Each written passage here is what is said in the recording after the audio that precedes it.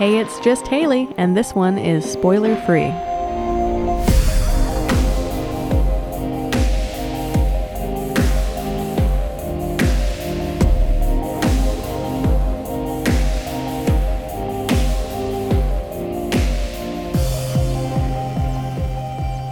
Okay, so like I said in the intro, this is going to be a spoiler-free episode to go along with our spoiler-filled episode about Vampires versus the Bronx. This one's just going to be me because Eric has a hard time avoiding spoilers, so this will be a shorter one, short, sweet, and to the point. So, Vampires vs. the Bronx is a new Netflix film, and the story is pretty straightforward. You can kind of gather it from the title, The Vampires vs. the Bronx. So, we're following this group of like 3 teenagers who live in the Bronx, and they are seeing that vampires are slowly taking over their neighborhood. And no one else really notices this, so they're kind of on their own to try to figure out what they're going to do to save their neighborhood, the Bronx. So, our main characters, we got like 3 teenagers. They're played by Jaden Michael, Gerald W. Jones III, and Gregory Diaz IV. They're all kind of up-and-coming young actors. They've been in things here and there, but they're all very talented, and they got a big future ahead of them.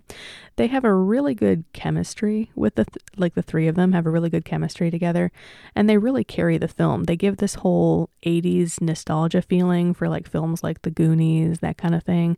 Like 3 young people trying to figure out what they're going to do. It's kind of coming of age in a way. They're trying to save the neighborhood, save the people they love, and defeat some monsters along the way. Another aspect of this film that really works out well is the other people who live in the Bronx, in their neighborhood. It's a pretty vibrant neighborhood. There's a whole bunch of different people. We have characters played by Method Man. He's playing a priest who is very involved with the community. Coco Jones is playing a slightly older girl who's she's around, and she clearly knows a little bit more about vampires than she's letting on, but she doesn't really get involved with the story in the beginning, but she's kind of peppering in her little knowledge here and there. The kid Miro is there playing the owner of the bodega that the kids spend all their time with, and he's kind of like a central figure. The main kids are trying to save his bodega for the most part. That's what leads them into the story as a whole. Let's see, other people that are there, like you got Chris Redd. You might recognize his face from Saturday Night Live, and he plays a pretty funny character. He's got some one-liners here and there. He kind of sits there with somebody else, and they just like make jokes, that kind of thing. They're fun to see.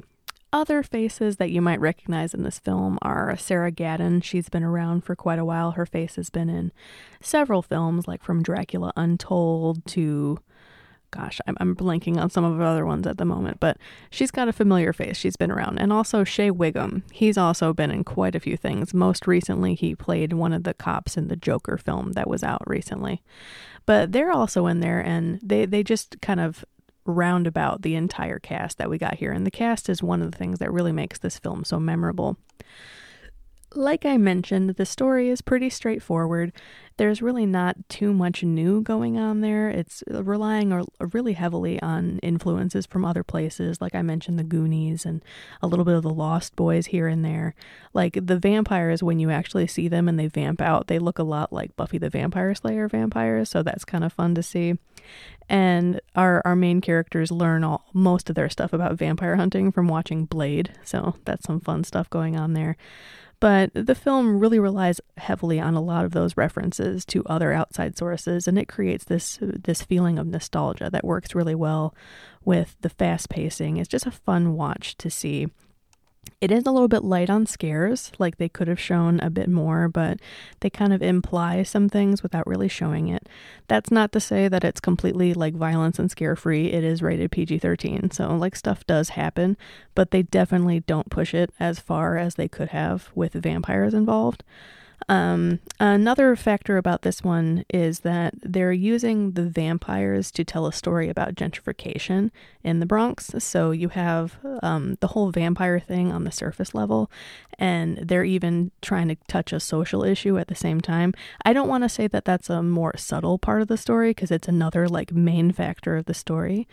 But there are multiple things going on there. So you can watch it just as vampire stuff and take it at face value, or you can take the gentrification part also.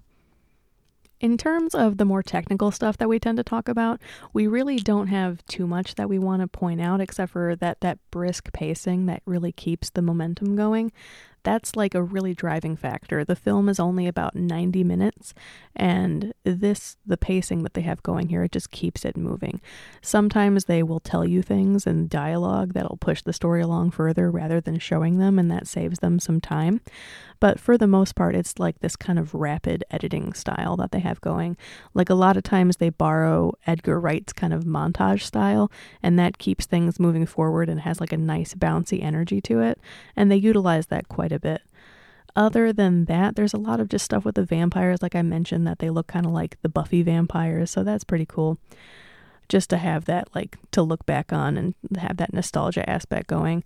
And, like, basically, it's a pretty straightforward story, and it's just so much fun. And Eric and I definitely recommend this one. We've watched it several times. If you listen to our spoiler-filled episode after this, we do talk about how many times we've seen it, and we go into some of our more favorite tidbits that we have going on there, like little things that we see and whatnot. A lot more of the references that we picked up on the film. So we do recommend you take the time to see Vampires vs. the Bronx if you want to have like a light, energetic bit of spookiness to get yourself ready for the Halloween season or whatever when you want to see some vampires. So go ahead and watch that one, and then if you like it, come and watch our spoiler episode so you can hear more of our thoughts. Until next time, I'm Haley, and this is Spoiler Free.